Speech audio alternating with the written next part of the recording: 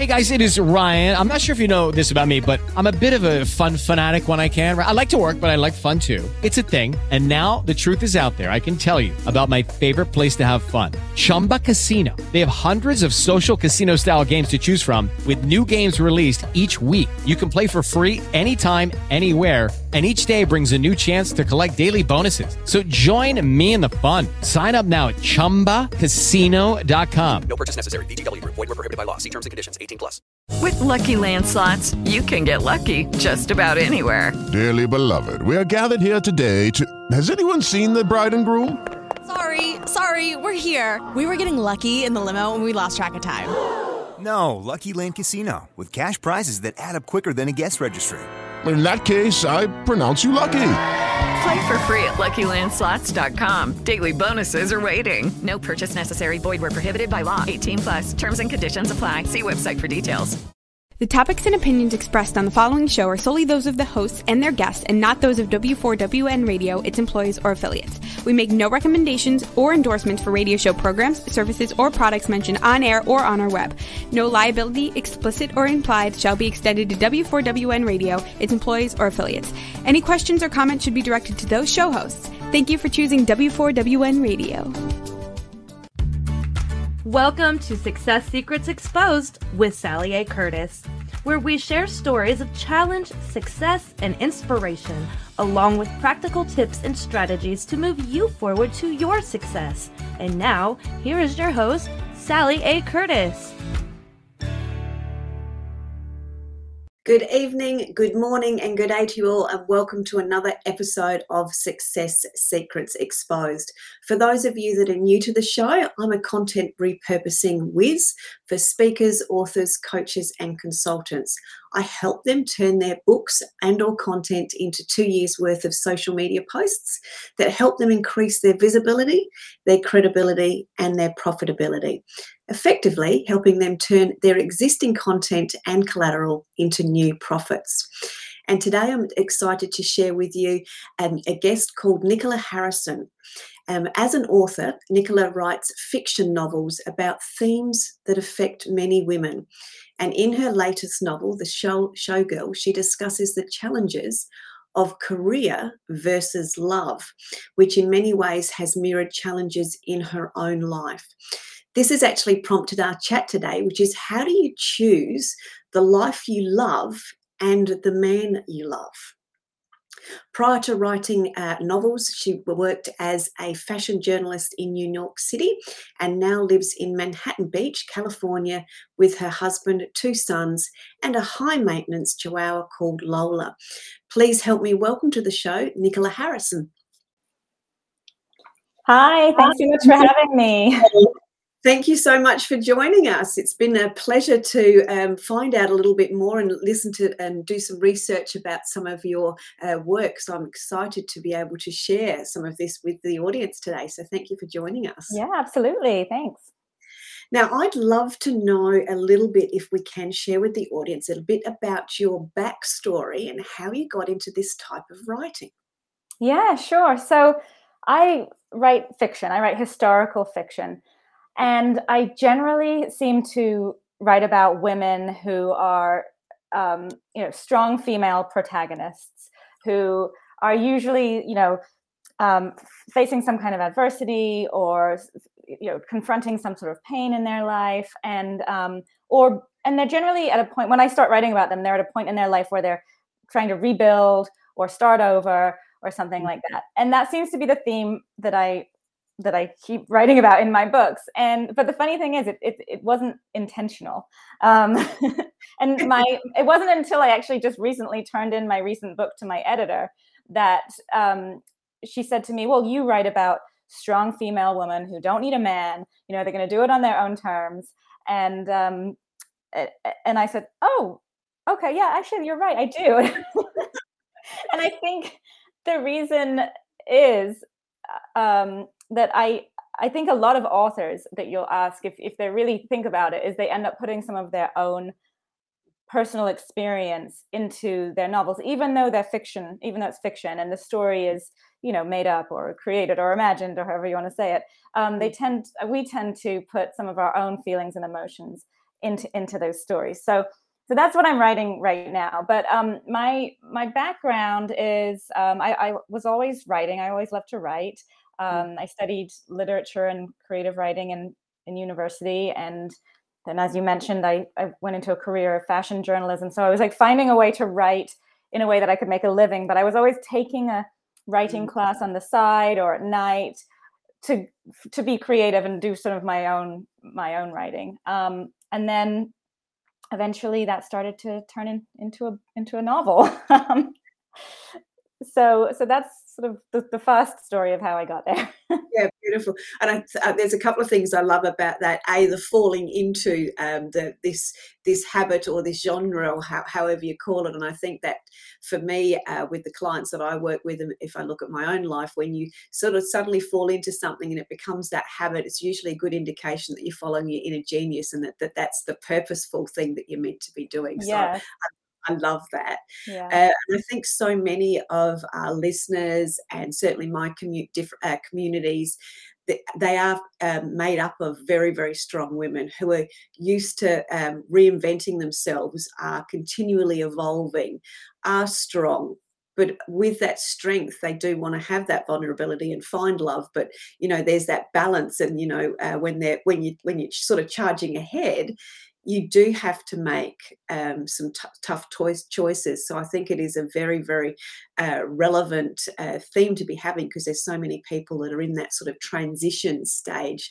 And that can be, sometimes that's 30-something, sometimes that's 40-something, sometimes that's 50-something, and even beyond. Yeah. So I love that we're going to have a conversation around some of these themes today. So thank you. Yeah. So tell us a little bit more as to the kind of writing that you do, because there was lots of descriptive words when I was reading it. Mm-hmm. Some of the reviews talked about it being a cinematography. Yes. I knew it wasn't quite right, and I didn't write it down. So you're obviously really good at extracting and putting people into the film or the movie style of the writing that you do, which again to me comes out to be an inner genius element, because writing is not my thing, which is why I love speaking to so many authors. Right. And I see that as a gift. So explain some of that to us as well, please. Yeah. So I love picking a time in history and really doing a deep dive into it, and learning all about what was going on at that time, and especially what was going on for women and how they were affected by what was going on in the world. And I really end up doing a lot of research and a deep dive into that. And I like I like incorporating all of as many elements and details as I can into the novel without it feeling textbooky, or you never want people to feel like they're reading about the 1920s or the 1930s. You want them to feel like they're in it, they're stepped into that world. So I really enjoy capturing all of that. But like I said, I think what probably makes it feel maybe authentic, makes the writing feel authentic, even when I'm writing at about a time that's that can't necessarily relate to, like the 1920s or the 1930s. I think it's that I pour some of myself into these stories. So, for example, with my first novel, Montauk, this was my first novel. When I first started to write this book, I was actually going through a divorce. Mm-hmm. And I lived in New York City, and my ex-husband had to move to London for work, and my parents lived in California, and I felt very alone and sort of terrified about the future. At that time I had a 4-year-old son, and I was like, oh my gosh, what am I going to do? And it was sort of a terrifying time. But one thing that I realized, being a single mom, was that at 7:00, my son was in bed, and I had the whole evening to myself. So I started very seriously writing this book, my first book. And this story is set in the 1930s. And it's called Montauk, and it takes place at a little town at the tip of Long Island, which is just past the Hamptons. And it's about a woman who's, in an unstable marriage, and, she's spending the summer out in Montauk, and her husband is going back and forth to the city during the week, and she's supposed to be getting in with these high society women staying at this hotel, but instead she finds herself getting in with the locals instead. And it's a fictional story, but my own sort of feelings and emotions were sort of poured into that character. And so, I think that's sort of that raw emotion is what made it kind of feel real. And then with the Showgirl, I was at a very different stage of my life. I had, when I was writing that book, I was lucky enough to, fall in love again, and I got remarried and had just had a baby. So now I have two boys. I have a 12-year-old and a 3-year-old, but so I had just had a baby. And I was very happy. And I was also very happy with the fact that I had started this new career where I was writing books. It was like a dream job.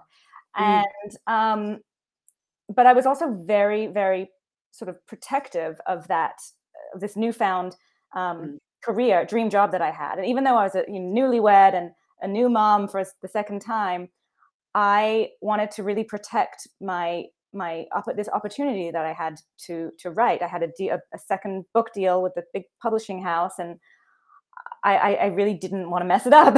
and so,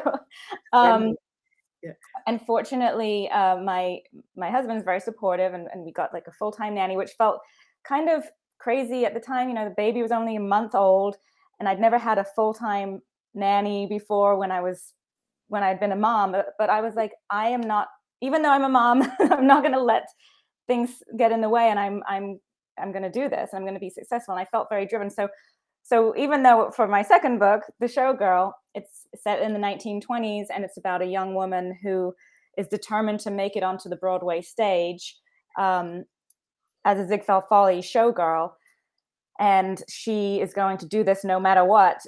So even though that is very different from my life, I ended up once again sort of subconsciously pouring myself into that character as well, in that I was feeling very determined, and I was going to succeed, and I sort of wasn't going to let anything get in my way. And some people could say, well, that's like selfish. But I felt like that was what I owed it to myself, to keep pushing forward. And yeah, I don't know if that answered your question. I think I just went off on a different tangent. Beautifully. What I was really hearing within there is those the commonalities or the parallels with the Showgirl. You mentioned determination, drive, which obviously you had as well.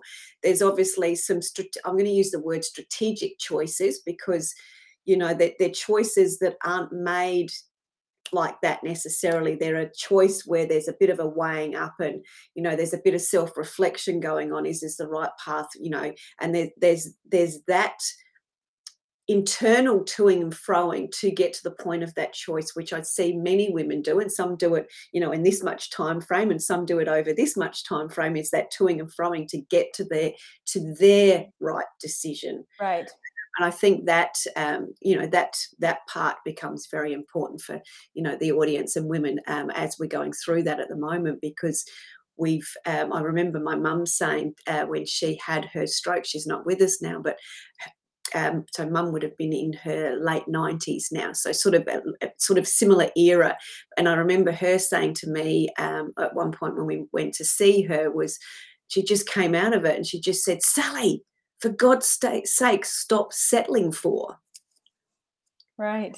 And I think that's a lot. There's a lot of that where we get into that driven stage. Now, mum, I wouldn't have seen her as a driven person, but obviously there was some drive there, but because of her era and the way her personality, perhaps she didn't drive as far forward with things that she wanted to do.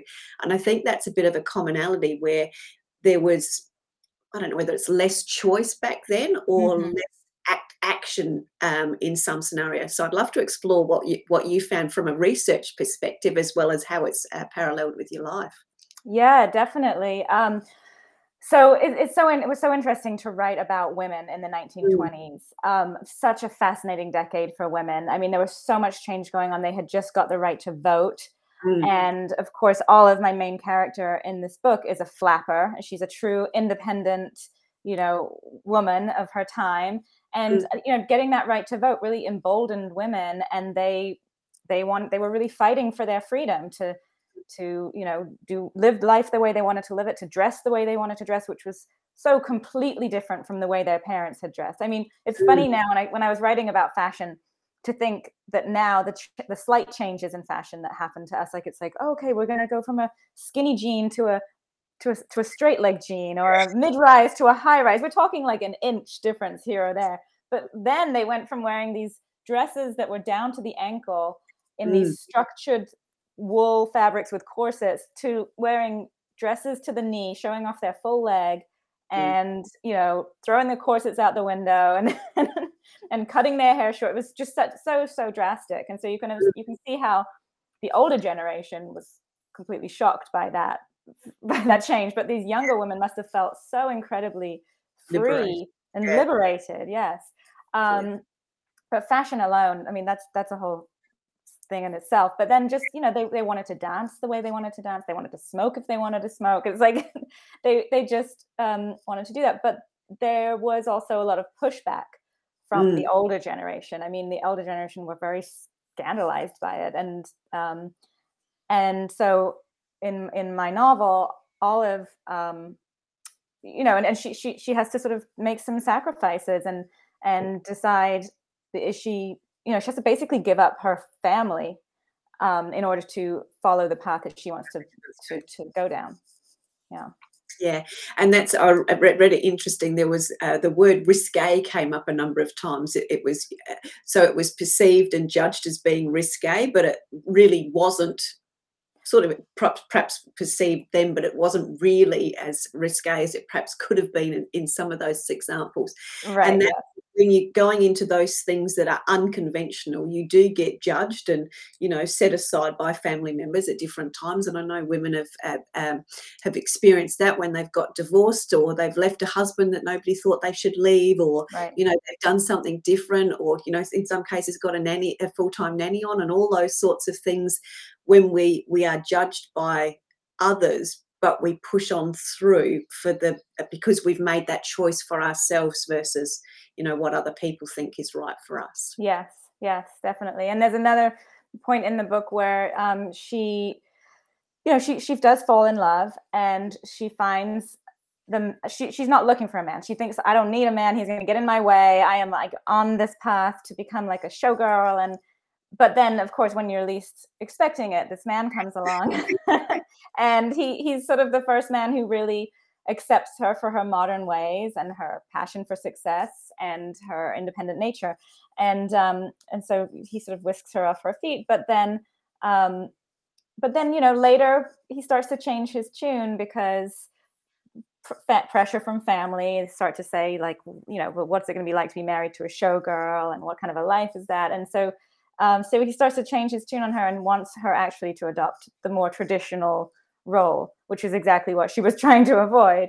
So, yeah, I mean, I think that there was certainly this freedom and this excitement and this celebratory feeling of the decade for women, but there was a long way to go. You know, they weren't there. And I feel like even now, it's funny that writing that book then for the 1920s, I feel like, okay, we've come a long way as women, but a lot of these feelings and themes, we're still facing them now. We're still trying to push back on these traditional roles that are sort of placed on us.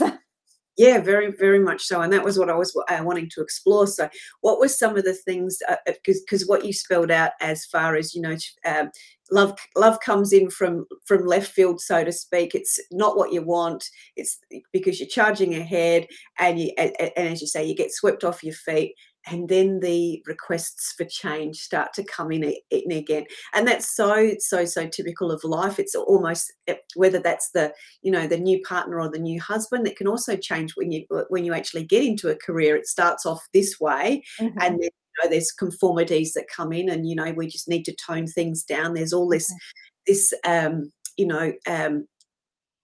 I'm going to use the word settling for, or, you know, you can't be as big, you can't be too much. Yes. You've got to come back to these have these more filters on it. So share with us some of the things around those sorts of themes that you've discovered through your research and the history that you've drawn into the books, and especially now how they're still occurring now. Yeah. I mean, I definitely wanted to explore in this book this idea of, can you have it all? Yeah. And that is something that I feel is so relevant today. But it was something that the women then were starting to it was their first taste of it. But I really loved delving into that topic and can you have the career and the dream job, and then can you also be a good wife and a good mother and even like a good friend? And can you do all that, or do you have to like pick and choose and say, okay, I can do two of those things or one of those things?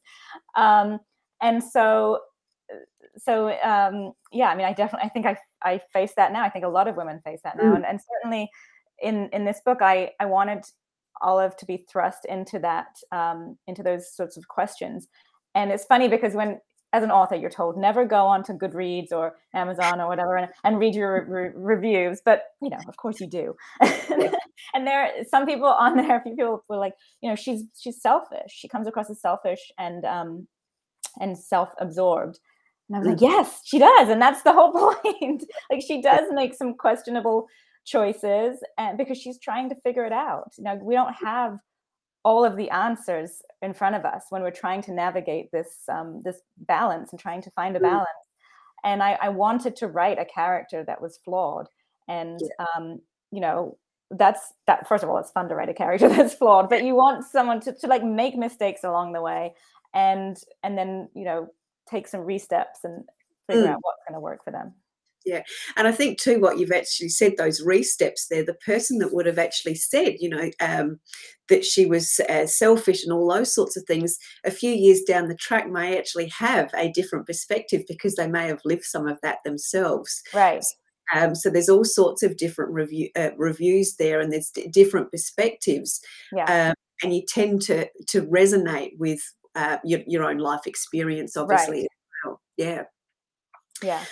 And some of the sacrifices, what were some of the sacrifices that she took on board and then perhaps changed later? Can you share any of that with us? To see if there's some yes. So certainly she had challenges with her family, with her own family, because her father was very much more traditional and just expected that his daughter would, maybe take a sales job or something at a nice department store, but really it would just be kind of like as a hobby and a means to like meet a nice man. And so he's sort of horrified and concerned about his own reputation when she's dancing and flaunting herself, which, as we said earlier, it was risque, but it wasn't that risque. But for the time, it was risque. But she was also very talented as a singer and a dancer. So she wanted to, perform and have this outlet of creativity. But her father was really pushing back against that. And ultimately, she had to decide, okay, am I going to continue, this nice relationship with my family, or am I going to break ties and go on and do what I want to do? And so that's one of the sacrifices that she had to make. And then later on, like I said, she has to make a decision what she's going to do about Archie, the love interest.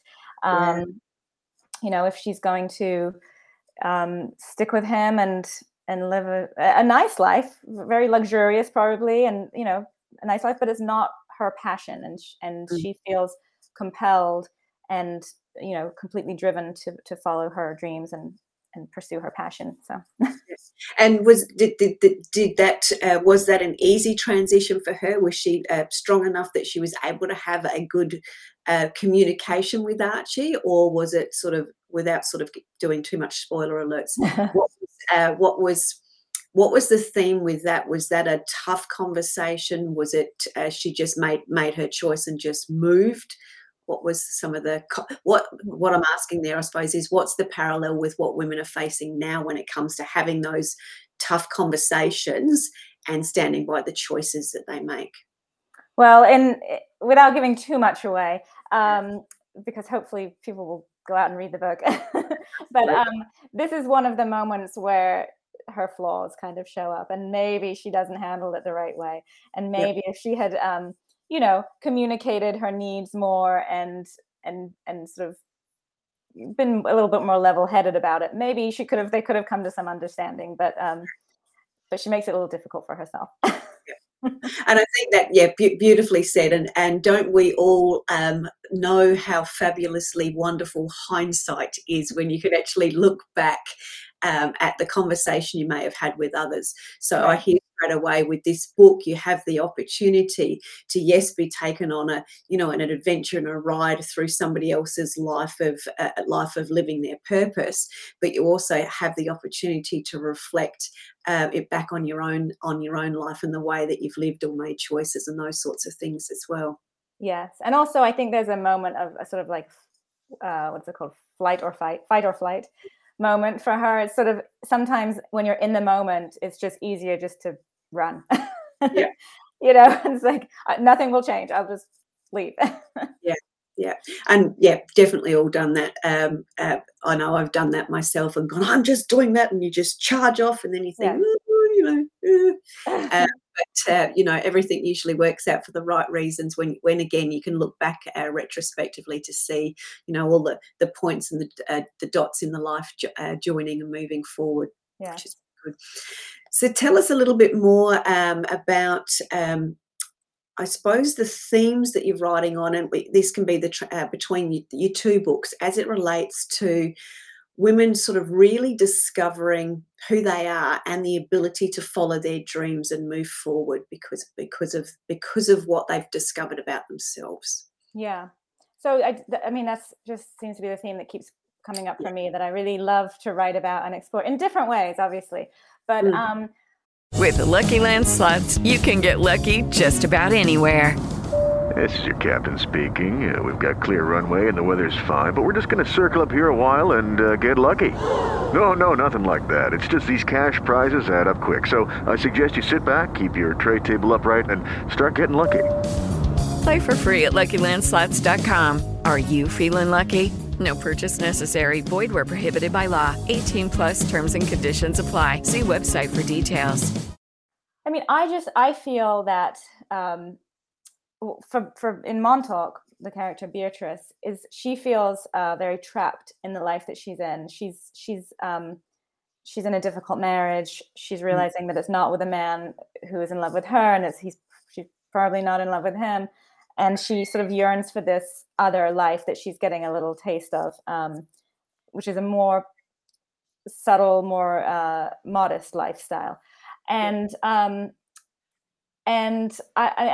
that's that book. And then we talked about the Showgirl. But I think that I keep writing about this because, sorry, I lost my train of thought for a second. What was I saying? What was the question? Question was the parallels between them following their dreams and the self-discovery. I suppose it's for me. It was I was listening to the self-discovery that enables them, or is the catalyst to help them follow their dreams. Yeah, I mean, I just feel like as women, I mean, I guess as men or anyone, human beings, I feel like if you have this urge to, I think I'm talking about the Showgirl here specifically, is if you have this urge to create or to follow, to pursue a passion that you have, I think that if you don't allow yourself to find a way to do that, I think you end up resenting the people or the things that are holding you back from that. And for me, it's writing. I mean, I feel alive when I'm writing. I feel like it's what I was supposed to be doing. And I think that probably artists feel that way, dancers feel that way.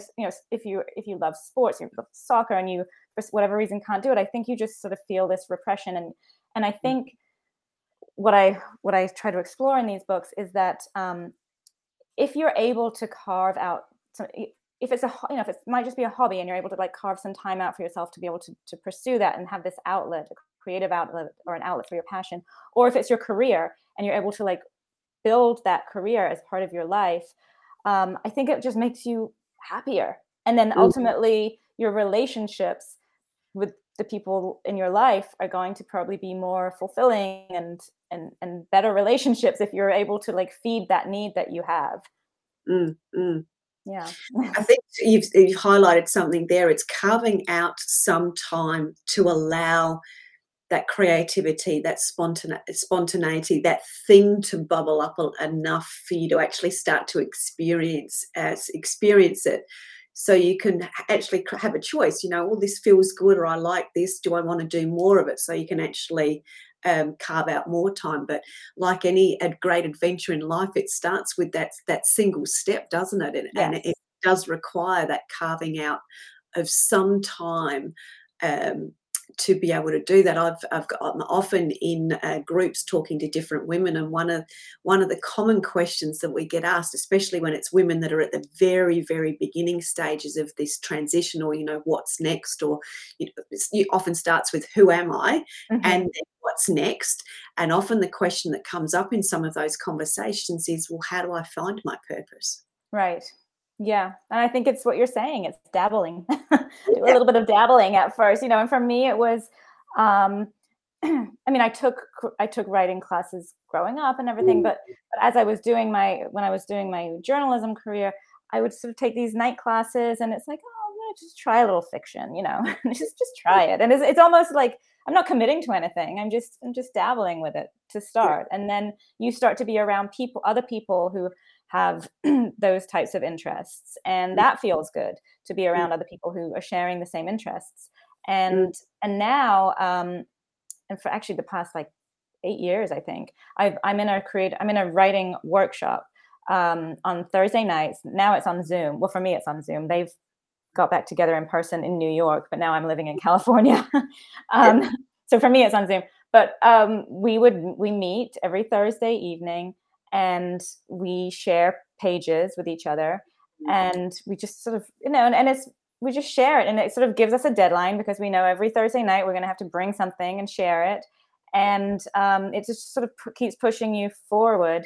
And so that was really what got me to finish writing my first book. It's like a little bit of camaraderie, and a little bit of a deadline. It's like a self-imposed deadline. And then, of course, now that I have a publisher, and I have I had a second book deal and then a third one. So now it's like I have the deadline from the editor. But even then, there's still this real self-determination and self-motivation that you have to have, because no one's really breathing down my neck. I mean, yes, I have an editor, but I don't go and sit in her office for 8 hours a day. It's not, and yes, she expects me to produce good work and to turn it out on time. But if for some reason I didn't, she would find somebody else that does. There's plenty of people who want to write books and be published out there, So it's like you really have to, once you get to the point where you're like, this is what I love to do, you really have to like stick with it. And I, it's my full-time job now.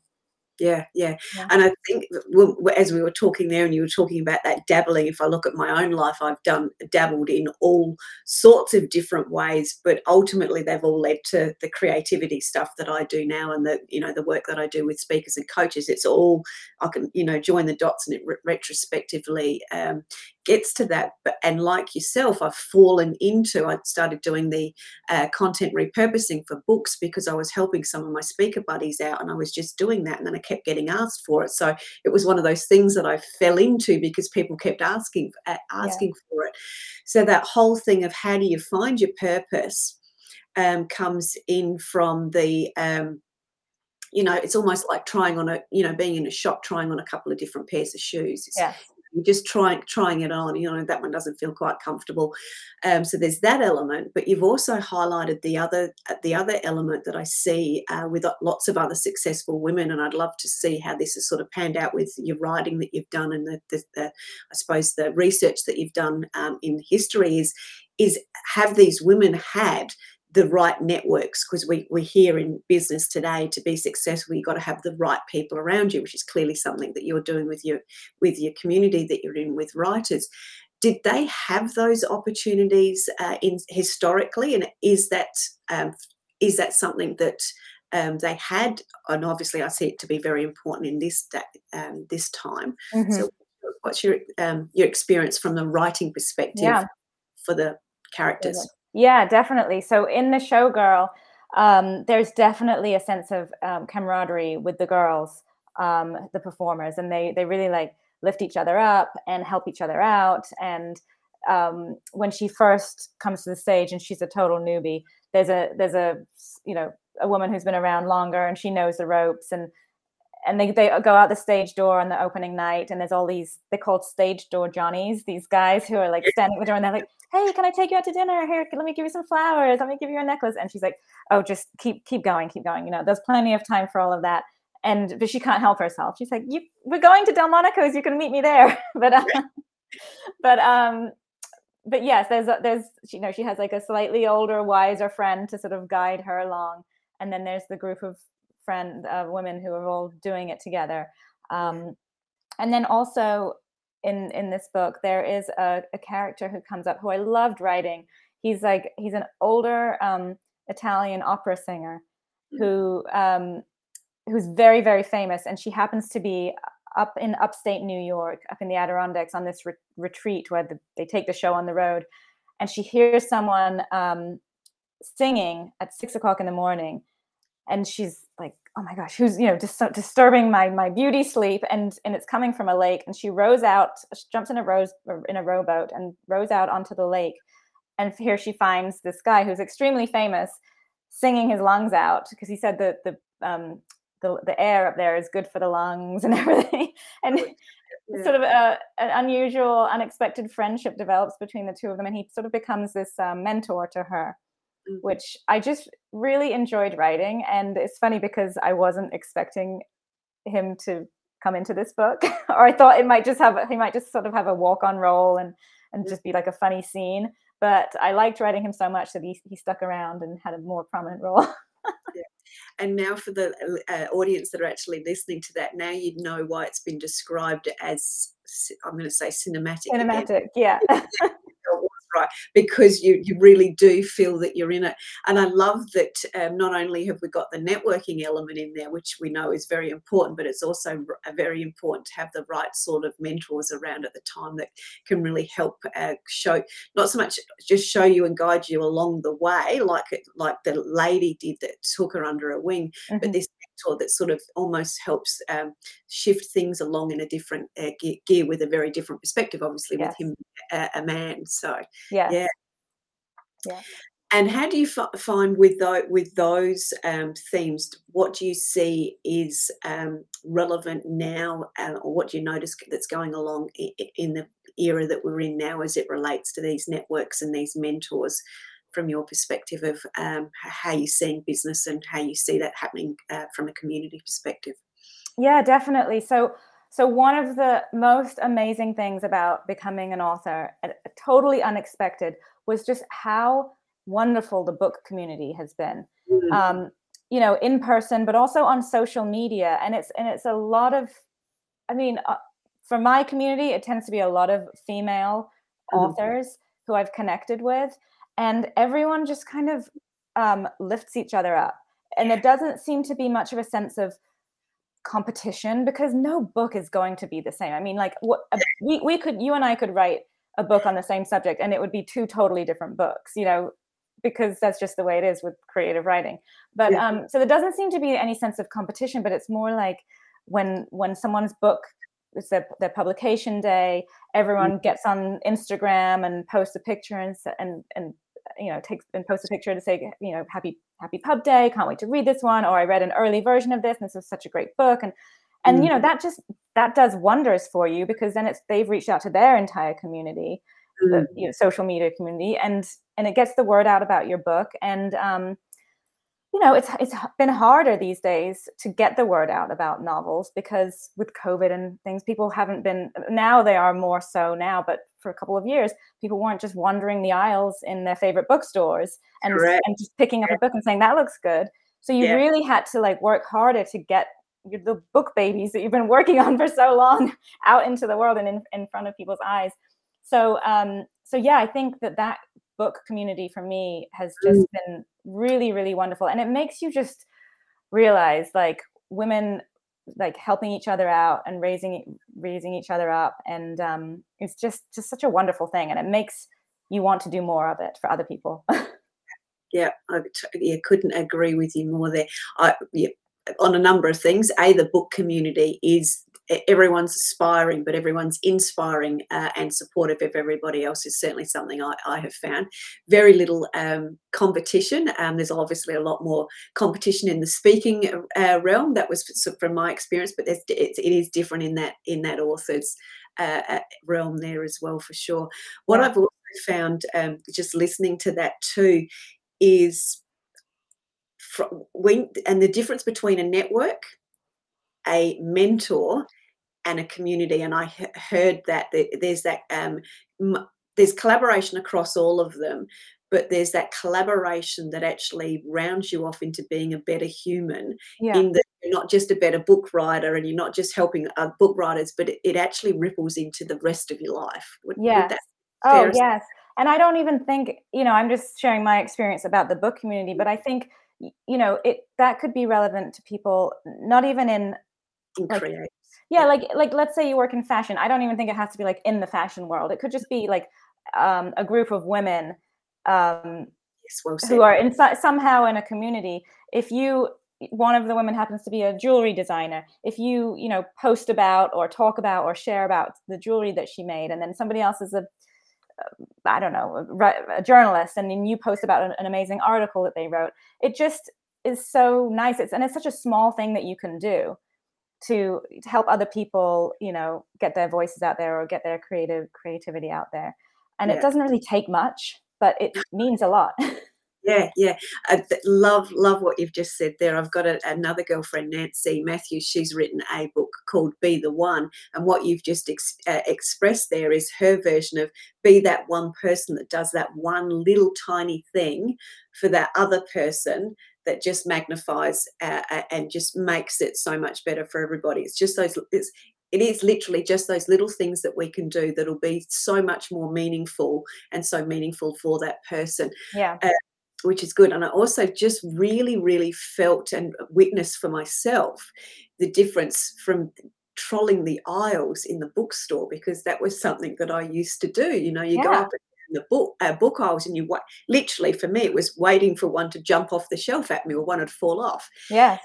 And that was how I chose and found my books. So not having the ability to do that has been very, very different for me. And it has been through community and doing things online and seeing other people say, as you said, say, hey, I've read an earlier version of this. This was good. Here was my takeaway, that has actually prompted me to go and grab the book. So I think that's such a relevant gold nugget that you've actually shared there. Is what's the difference for authors and people writing books that are wanting to share something, lessons with the world. It's a different way of letting them know, and those collaborative communities and key conversations are really relevant right now. Yeah. And I think that sort of more of that seemed to come up with COVID. People sort of sensed that there was more of a need to help people get the word out. And so hopefully that will continue. And I mean, I think that's one of those silver linings where you're like, okay, well, that's something good that came out of it. Yeah. And I think that it is very much that silver lining. But we've now, if I look at my perspective and some of the communities, we've got into what we call it rushing women's syndrome. We've got into that rushing, we're driven women. We've got our networks, yes, we've got our mentors, but we're all still running at a pace. It did give us the opportunity to sort of back down a little bit, in some cases very suddenly, to just slow down, especially from the speaking community. But it did actually allow people to stop and be reflective and refine their purpose and what voice they want to bring to the world, or message that they want to bring to the world. But it actually enabled us to actually reconnect. Yes, definitely. Yeah. Which has been good, and this is why I really wanted to share your story and talk with you about the book, because a lot of this connection is so now very relevant to the themes that women have experienced in the eras that you write about, but also are experiencing very, very much now as well. Yeah. So I want to ask, and this was relating a little bit to the network and those people that you've got around you. Do you still see lots of variations of these challenges as it relates to career versus love? And what are the common ways you're seeing some of these people actually move forward through that? Currently now or in the books? Yeah, bit of both. So we've talked about it from the book. So if there's any more highlights there as it relates to the books, obviously the one you're working on, and as it relates to women in your community, because I think there's so many commonalities for past as well as current and future for women. Yeah, I mean, I think it's just like the takeaway is kind of just, I mean, it sounds cliche, but when I sign copies of the Showgirl, I sign it and I say, follow your dreams. And it might sound cliche, but I just feel very passionately about it. And I feel that, just if you have something that you're passionate about, try to incorporate that in your life. And yeah, I don't know if that's what the question is you're asking. No, that's perfect. And I think that ties in beautifully, because it is, as we've discussed, it's if you don't know what your purpose is, if you're still on that search to find out what your new purpose is, or your transition to that purpose, or you're wanting to grow into something more, but you're not quite sure what that is yet, if you're stuck sort of in that spot, it is a case of trying on those shoes and trying on those shoes. Yes. Finding some communities. Yeah. And I think also, not settling for sort of the mundane, and not settling for something that doesn't make you, very happy, if happy is the right word. But I think, and not settling for someone who doesn't appreciate you and doesn't support you in your creative pursuits, or in your pursuits of the career that you want to go after or want to thrive in.